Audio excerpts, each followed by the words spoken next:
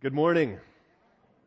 As we turn our attention again this week to God's Word, we continue in our practice of lighting a candle, recognizing Jesus even describes himself as the light of the world. A light shining in the darkness that the darkness has neither understood nor overcome. We light the candle to remind us, even especially in this teaching series, of sort of the intimacy that Jesus had with the Father as he prayed. A chance that we get to listen in as Jesus prays to the Father.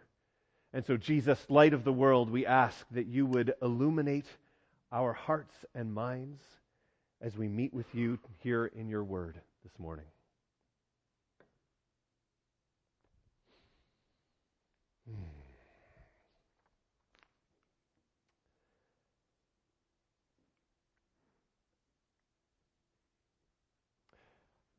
Okay, so have you ever been given a task that is so big, so much bigger than you could ever possibly handle or imagine, so challenging, so far beyond what you're capable of that all you could do was look upon it and despair? I was not always a pastor. Once upon a time, a long time ago in a galaxy far, far away, I was a high school science teacher. And that first year of teaching, that was a task that was so much bigger than I was ready for, so much more comprehensive than I was equipped for. So it was so completely beyond me. Now, there was a number of reasons for that. Number one, during my undergraduate years, how will we say this? I was a less than attentive student. So when I began teaching, I did not know my subject matter. I was teaching biology, chemistry, physics, and I knew nothing about biology, chemistry, and physics, and I had to stand in front of a group, 6 different groups of 35 students, and pretend like I knew what I was doing. I did not know my subject matter. That was a problem. Second, I lacked the character of a teacher. I was a young punk kid, completely self-absorbed and wrapped up in myself. Not much has changed in that regard, but I was irresponsible, I was inexperienced, and I did not have the selflessness and the others-centeredness that is required for as noble a profession as teaching is. And the icing on the cake, actually, is that I only interviewed for the job 4 days before the first day of school. So I walked out of the interview with a job in my hand and 96 hours to figure out how to be a teacher. Now, I was called. They'd hired me after all. I was equipped. I did actually have a biology degree and a teaching degree, but I had no idea what I was going to do or how I was going to do it. That first year of teaching, and I'm going to get an amen from some teachers here, it was brutal. Yeah, thank you. And there were many times during that first year that I almost gave up because the task was just too big, and I didn't have what it takes to be a teacher. Have you ever been assigned a task, something so far beyond what you think you're capable of, that you're left speechless, flummoxed, discouraged at the mere thought of this task that you're ready to give up before it even begins? Well, this is where our text takes us today in John chapter 17. So if you have a Bible, you can turn there. It's all of 3 whole verses, so I'm going to put them up on the screen as well. But if you were here last week and you heard Chris take us through the verses leading up to this, you heard that we have actually been given a task. We have been given a mission. So John chapter 17, if we pick up a little before then, like verse 14, this is sort of where Chris landed the plane last week, where Jesus, he's praying over his disciples. And by verse 15, he's saying, my prayer is not that you would take my disciples out of the world. He says, don't take them out of the world. They've got a job to do. I'm giving them a mission. They've got to be in the world. So don't take them out of the world, Father. I want you to protect them from the evil one. And that brings us to our verses today, verses 17 through 19. And we find this. Jesus prays over his disciples and says, Father, sanctify them by the truth. Your word is truth. As you sent me into the world, I have sent them into the world. And for them, I sanctify myself, that they too may be truly sanctified. That's a lot of sanctifying. This is how Jesus prays. We have been given a mission. This much is clear. Even in that text that we just read, verse 18, right? As you sent me into the world, I have sent them into the world. Jesus is saying, I'm sending them, they're on a mission from God. But we see that there's a comparison being made right off the bat if we're going to try and understand what our mission in the world is. Jesus says, as you sent me into the world, I've sent them into the world. So if we got to wrap our brain around what's our mission, it starts by saying, well, what was Jesus' mission? Because it appears that our mission is an extension, an extrapolation of His. As you sent me into the world. And so then we might say, well, Jesus, what's your mission in the world? And fortunately, the very last verse of this prayer, He spells it right out for us. If you look down to verse 26, this is Jesus concluding this incredible prayer when He says to the Father, I have made you known to them. I will continue to make you known in order that the love you have for me may be in them, that I myself may be in them. What's Jesus' mission? To make the Father known, to extend the Father's love so that it might be in us, and to invite people into a relationship with Jesus Himself. If we're to sort of wrap up this mission that Jesus is praying over His people, and this is all just setting up our text, by the way. But Jesus' mission is to reveal the Father, it's to extend the Father's love to an unbelieving world, and it's to invite humanity back into right relationship with the God who created them and loves them. This is Jesus' mission. So when He says, as you've sent me into the world, that's what He's saying. And then He says, as you've sent me, Father, I'm sending them. Same mission. We have been given a mission from Jesus, and that mission is to reveal the Father. It is to extend His love, and it's to invite an unbelieving world back into reconciled relationship with God. And if you're following so far in any way, shape, or form, you get to this point, and there's one question that should be on our minds, or at least it's on mine, which is, this is a great, glorious, high calling, and incredible mission. You must have me mixed up with someone else, Lord. You want me to be part of that mission? No, I get it that that's Jesus' mission. Jesus, the Son of God. Let's have Him reveal the Father. Let's have Him extend the Father's love. Let's have Him invite people into a relationship. But me? Have you met me? I don't know the subject matter nearly well enough. And I lack the character and the integrity and the holiness to be able to carry out a mission like this. I'm still wrestling with sin. I'm still striving after righteousness, but I'm not quite there yet. I still fail. I still fall. I am dramatically underqualified for such a mission. I try to imagine the disciples as they're eavesdropping on Jesus as He's praying. In my family, when we sing grace before the meal and we say thanks, there's always one or two kids whose eyes are open and they're kind of looking at each other, smirking, like seeing what's going on around. Can you imagine the disciples listening to Jesus? And it's like, as you've sent me, Father, I've sent them. They're looking at each other like, what did He just say? Us?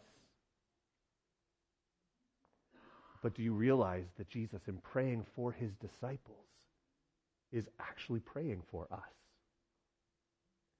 Jesus is praying over us, saying, as the Father has sent Jesus, Jesus has sent us on this same mission. How in the world are we supposed to live this mission out? How are we, broken, fallible, sinful, messed up, rebellious people, how are we supposed to live in a way that reveals the Father and extends His love? See, actually, this is what Jesus answers for us. This is the question he answers. This is what this entire section of his prayer is all about. And when it comes right down to it, the answer is amazing and astounding and unbelievable.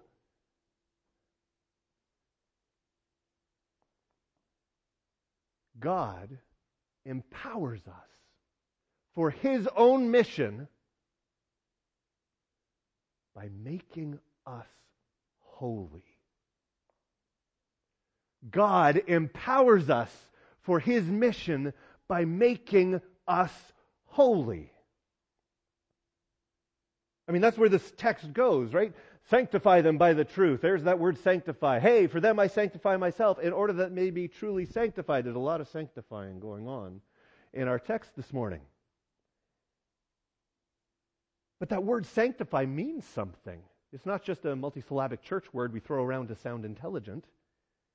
There's meaning to it. And in fact, there's sort of two main nuances to this meaning for the word like sanctify. When Jesus says sanctify them, we need to stop the truck right there for a second to say, what does that mean? And on the one hand, we see that the word sanctify means to set apart for a holy purpose. To set apart for a holy purpose. So a synonym might be to consecrate, to dedicate. To sanctify means to set apart for a holy purpose. For example, some of you may know that I don't wear a suit. That's not entirely accurate. I do own a suit, but it is kept in this thin plastic sleeve from the dry cleaners. And it stays there all year long except for two occasions. Number one is a wedding, and number two is a funeral. I don't work in the garden in my suit. I don't change the oil in my truck in a suit. No, when I am uniting two people in marriage before God, or when I'm honoring someone that we've lost, as we commit them to the Lord, my suit is sanctified. It is set apart for a holy purpose. So when Tim walks in and he's wearing a suit, you're thinking, uh-oh, someone's getting married or someone's getting buried. It means something to wear a suit. Similarly, in the Old Testament, that's how the word is used, right? Exodus 28 and 29.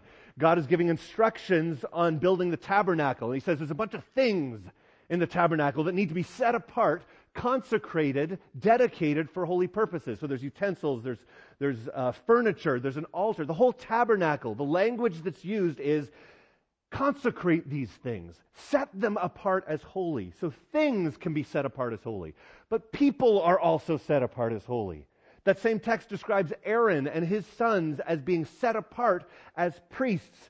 Even there's a place that says they've got to make a gold medallion and carve into it, holy unto the Lord, and stick it on the front of the turban so that it will communicate visually what is true spiritually, which is these priests are being set apart for God's holy purposes. The same idea is here in this text as Jesus prays over his disciples, and by extension, as Jesus prays over us. We are to be set apart as holy to the Lord for his holy purposes. What are those purposes? To reveal the Father, to extend the Father's love to an unbelieving world, and to invite that world into a relationship with him. It's Jesus' own mission. And Jesus is praying this. He's praying that we would be set apart for this purpose, that this is why we're here.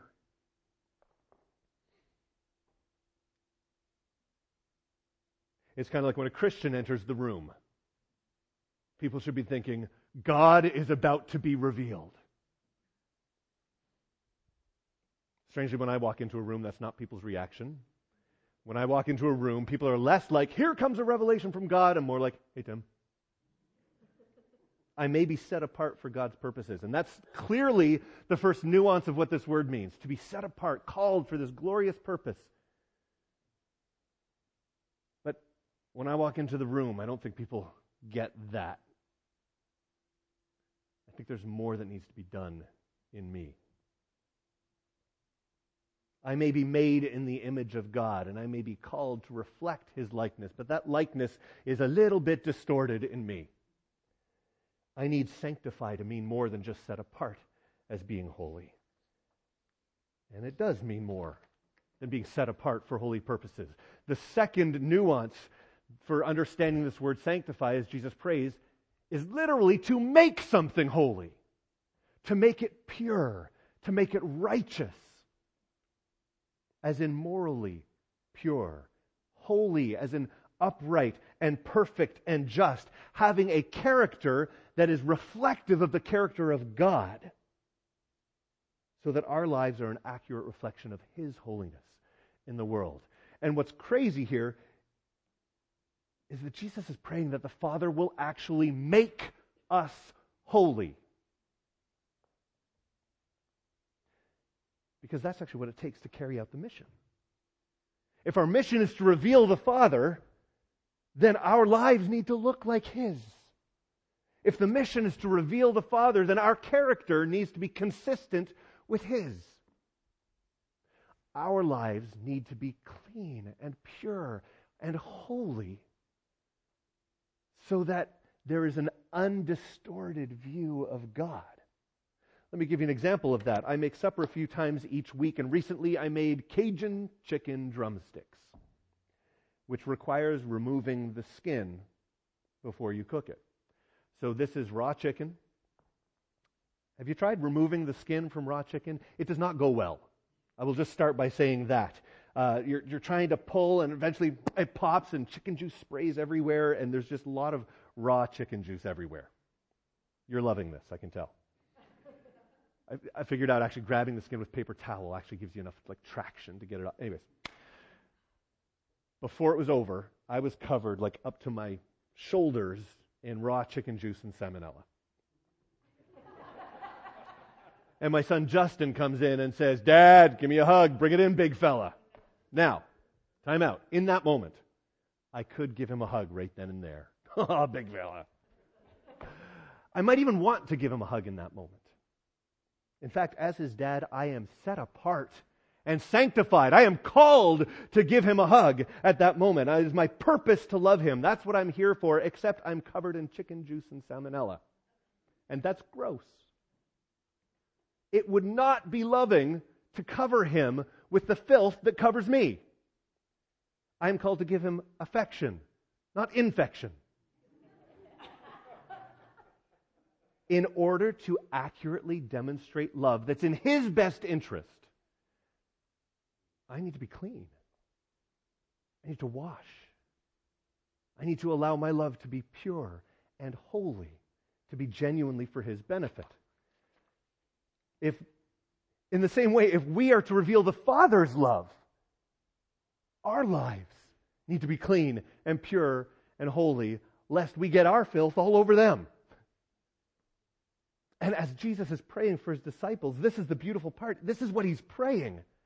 He's praying that the Father will set us apart for holy purposes. But even more than that, he's saying in order to accomplish that, Father, make them holy. Change them. Transform them. Make them ever increasingly an accurate reflection of your character and your nature in this world. So, this word sanctify them, he says, sanctify them, Father. He'd set them apart and make them holy. The question that then comes is, well, how does that work? How? Okay, I want to become holy. How does that happen? By what mechanism? Answer me that. Jesus actually does flesh that out a little bit. He says, sanctify them by the truth. There's our mechanism. Sanctify them by the truth. Your word is truth. Let's see how Jesus unpacks that. Oh, wait, he doesn't. Darn. This is one of those places where I wish Jesus babbled on like the Pharisees did when they pray. I want more information than this. I want him to unpack, what do you mean by the truth and that your word is truth? Tell us, Jesus. Nope, he doesn't. So we are left to infer what that means, which I believe we can do responsibly, because those two words, truth and word, these are huge words for Jesus. He comes back to these words again. And these are huge words for John as he wrote his entire gospel. These are major themes in the Gospel of John. And if we want to know the mechanism by which we are made holy, we take the idea of truth and word, put them together, and say, how does this gospel as a whole approach these two words? How does Jesus talk about these two words in such a way that leads us towards holiness? This is inference, but I think it's responsible inference. And I think at a minimum, you put truth and word together, the first stop-off point on this journey is to just acknowledge Jesus is talking about the Scriptures.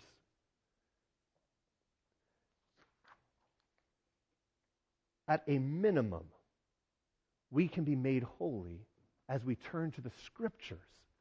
I mean, where else are we going to find out what holy even is?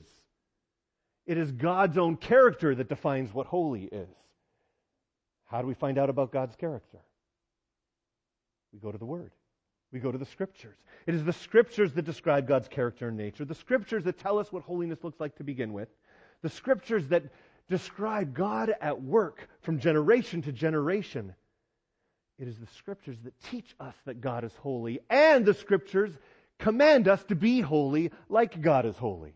Right back in Leviticus, be holy as I am holy, says the Lord. 1 Peter picks up that refrain in the New Testament. Be holy as He is holy, says Peter. When we take truth and word and put them together, at a minimum, we see the need to go to the very Scriptures, the Word of God, the Bible, to learn about what holiness is so that we have a shot at bringing our lives into conformity with God's perfect and holy standard. It begins with the Scriptures, but it continues with the Spirit. John 14, we see Jesus introducing the idea of the Holy Spirit to His disciples, and we studied it earlier this spring, and He's called the Spirit of Truth. There's that word again. The Spirit of truth. And in John 14, Jesus describes three roles that the Holy Spirit has. Number one, to remind us of everything Jesus has taught, everything Jesus has said, all of Jesus' words. There's that other word. To remind them of everything Jesus has taught, to teach them all things for those crazy situations they get into that they hadn't thought of ahead of time, and even to advocate for us before the Father when we mess it all up. What we see here is, the Scriptures say, here's how you find out what holiness is, and we receive our instruction to be holy. But it's when we allow the Spirit to actually work in our lives that we find the power to change. That doesn't come from us. Our willpower isn't enough to pull off the kind of life change and character transformation. That comes from the very Spirit of Christ at work in us. And so you look at these first two Johannine emphases, you look at these first two words, truth and word, the way Jesus talks about them, and we see in the Scriptures, we see God's character and we know what holiness looks like. And then we see through His Spirit the actual power to change.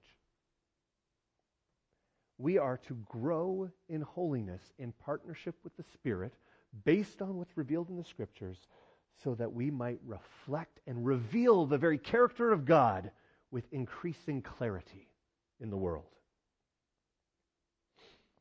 The problem is, though, that this side of eternity, I'm never going to get to that perfect place of absolute flawless holiness. I mean, I want to grow in holiness. I get that. But I will never be that flawless reflection of God's perfect holiness. I don't think you and I will ever get to that place of being truly holy unless we embrace what God has revealed in the Scriptures, we keep in step with the Spirit as He changes our lives, and we understand the role of the Son and what Jesus has done. Because John 14 reminds us, Jesus says, I am the way, the truth, and the life. John 1 reminds us, in the beginning was the Word, and the Word was this. So Word and truth, truth and Word, they're summed up most perfectly, completely, and beautifully in Jesus Himself. And if we want to be truly holy, that is something that we cannot accomplish. That's something that was accomplished for us. And it's accomplished based on this principle. For something dirty to be made clean, something clean must be made dirty.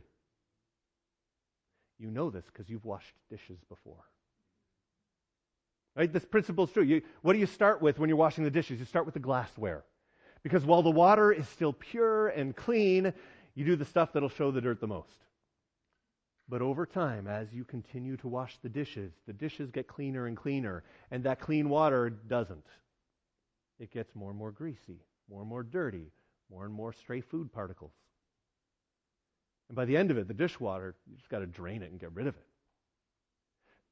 Because for something to be made clean, that dirt has to be transferred. It has to be taken care of.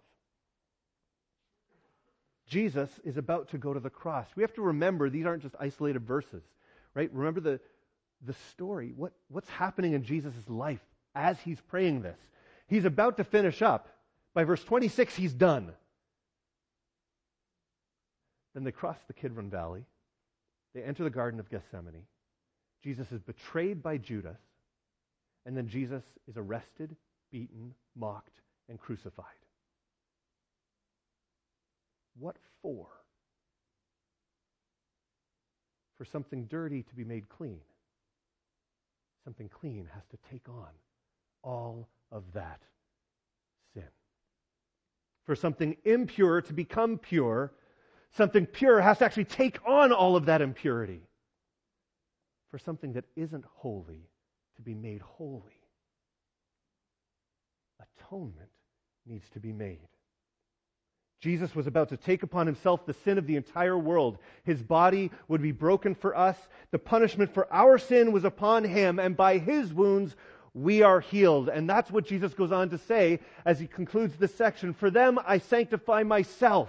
He says, I'm setting myself apart because I agree with God's purposes that sin needs to be dealt with once and for all. And I'm going to go to the cross, Jesus says, and I'm going to pay the penalty for all of it. And I'm going to take all of that sin and filth and rebellion and that lack of holiness, and I'm going to put it all on me.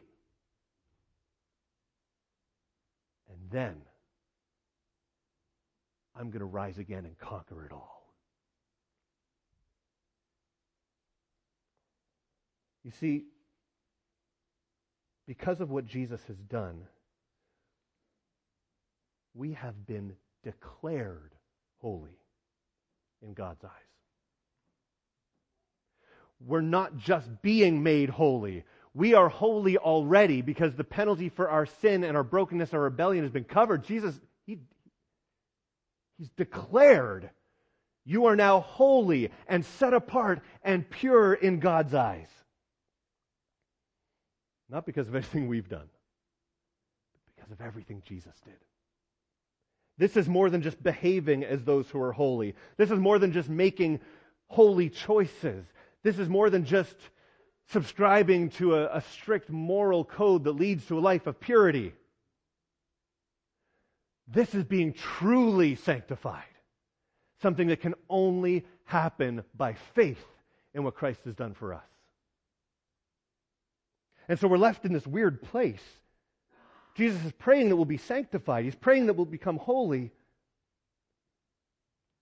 And here we're saying he's done it once and for all at the cross, and yet it's still a work in progress. How do these two things work together? Which is it? Has it been accomplished by what Jesus did once and for all? Or is it a process and we're being made holy? Which is it? The answer is yes. And the author of Hebrews says it really well in Hebrews 10.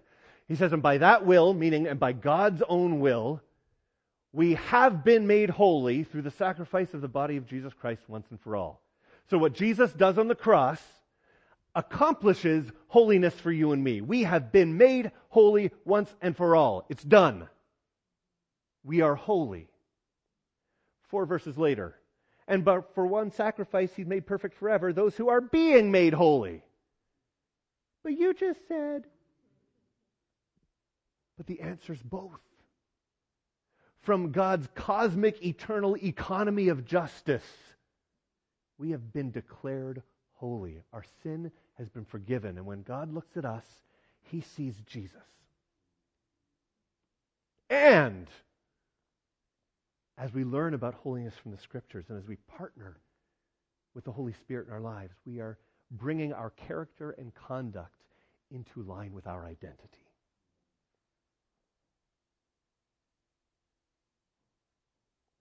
Look, we've been given a mission. That mission is to reveal the Father, to extend His love to an unbelieving world, and to invite others into a relationship with Himself. And we are not qualified.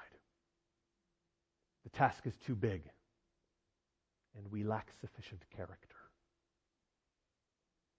But the Father is making us holy.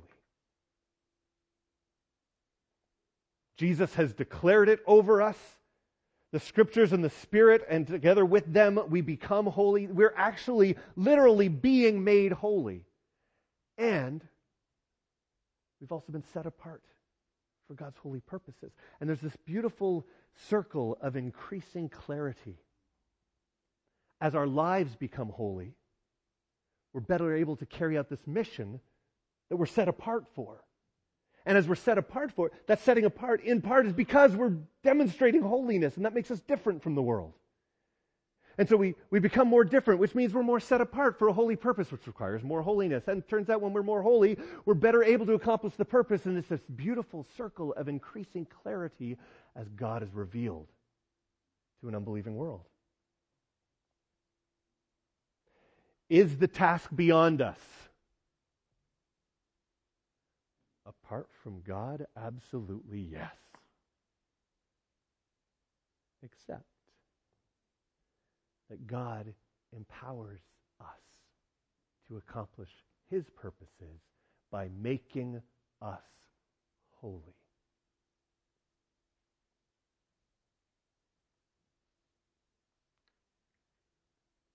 Which leaves me with 3 implications I want to talk with you about, and they're quick because we're landing the plane. Number 1, if this is true, and Jesus is praying this, so I'm pretty sure it's true, well, that means that holiness in our lives is not impossible. In fact, it's inevitable.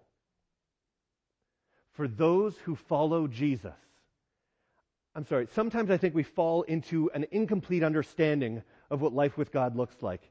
We love the God of grace because when we look in the mirror, we see brokenness. When we look in the mirror, we see sinfulness. When we look in the mirror, we see rebellion against God, and we see all the ways we fail. And we throw ourselves upon the grace of Jesus and say, God, have mercy on me, a sinner. And that is entirely appropriate. But it's not complete.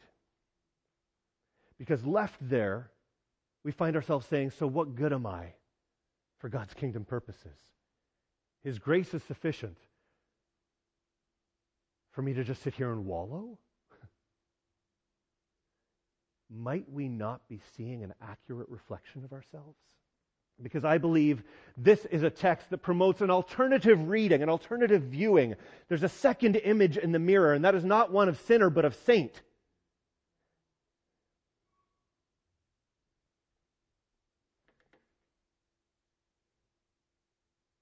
It's a view of someone who has been declared holy because of what Jesus has done. It's a view of someone who is becoming holy in partnership with the Scriptures and the Spirit. It's not simply sinner saved by grace. It's also precious child loved by God. How do you see yourself when you look in the mirror? And might this be a text that changes the way you think about who's staring back at you? Holiness is an option. It's available. It's possible. It's inevitable because Jesus prayed it over you.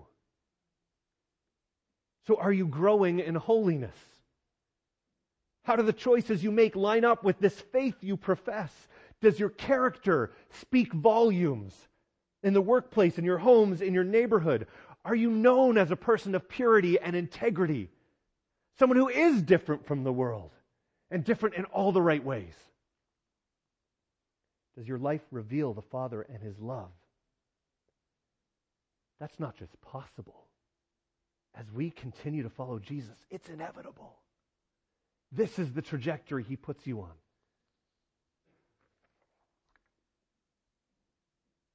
Second implication.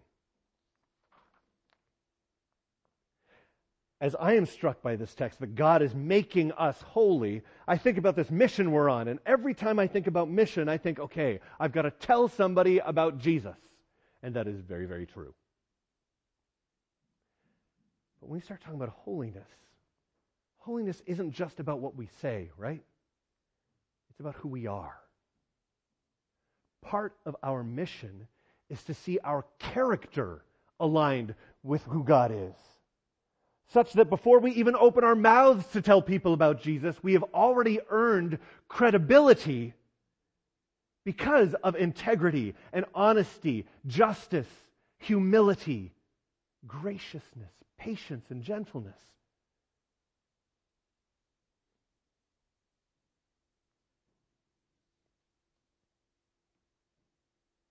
I think there's something to be said for pursuing holiness. Accept God's grace. Absolutely. We are sinners, saved by faith in what Jesus has done. He accepts us just as we are. He just loves us too much to leave us there. He's saying, come higher up, deeper in. And that starts with character, because our words and our behavior are simply an overflow of what's going on in our heart. We need to start with our character. Who we are is where holiness begins in us. And I think the third implication is that we are not set apart to be wrapped in a thin plastic sleeve and hung up in the closet and only brought out twice a year. We are not set apart to be put away. We are set apart to be put on display in a broken and hurting world that needs to see God.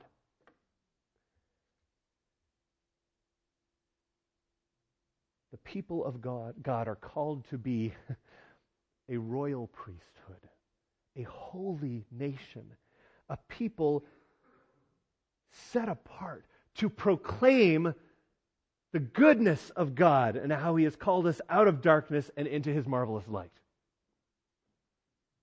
We're called to let our light shine before men. We're to live such good lives among those who don't know God, that they might see our good deeds and glorify God with us on the day He comes. Our lives are supposed to be visible, which means we actually have to put ourselves out there. It means we have to spend time with people who don't know Jesus. It means we have to be willing to be fully ourselves when we're spending time with people who don't know Jesus. Right? Not just accommodating to the culture in which we find ourselves, but redeeming the culture, any culture into which God calls us. Having integrity and holiness and being consistent, the same person sitting right here in these pews as when you're out in your offices and your work sites and your classrooms and your family gatherings. Integrity, consistency of personness, no matter where you are, and a willingness to put your life out on display. That also means a willingness for other people to take aim at you. But this is our calling. This is our mission. Not to take a light and hide it under a bushel, but to set it on a stand that it gives light unto all that are in the house. God empowers us for His mission by making us holy. 1 Peter, right, you are a chosen people, a royal priesthood, a holy nation, God's special possession, that you may declare the praises of Him who called you out of darkness into His wonderful light. This is us. This is you and me. This is our identity based on what Christ has accomplished, and it is our trajectory based on what is happening with the Scriptures and the Spirit in our lives. We are to be living on mission in the world, revealing the Father, extending His love, inviting all people into relationship with Him, and that is a task that is so far beyond all of us that we have no hope of fulfilling it apart from Jesus. But in Christ, Jesus who prayed this over us, we are set apart for God's holy purposes, we might actually become an accurate reflection of God's character in the world. So accept the holiness that has been conferred upon you in Christ Jesus. When you look in the mirror, see the holiness of Jesus in its place. And pursue holiness. Chase after holiness of conduct and character. Grow in holiness. And in all this, may God work among us an increasingly clear picture of his character and love for a world that needs him so badly.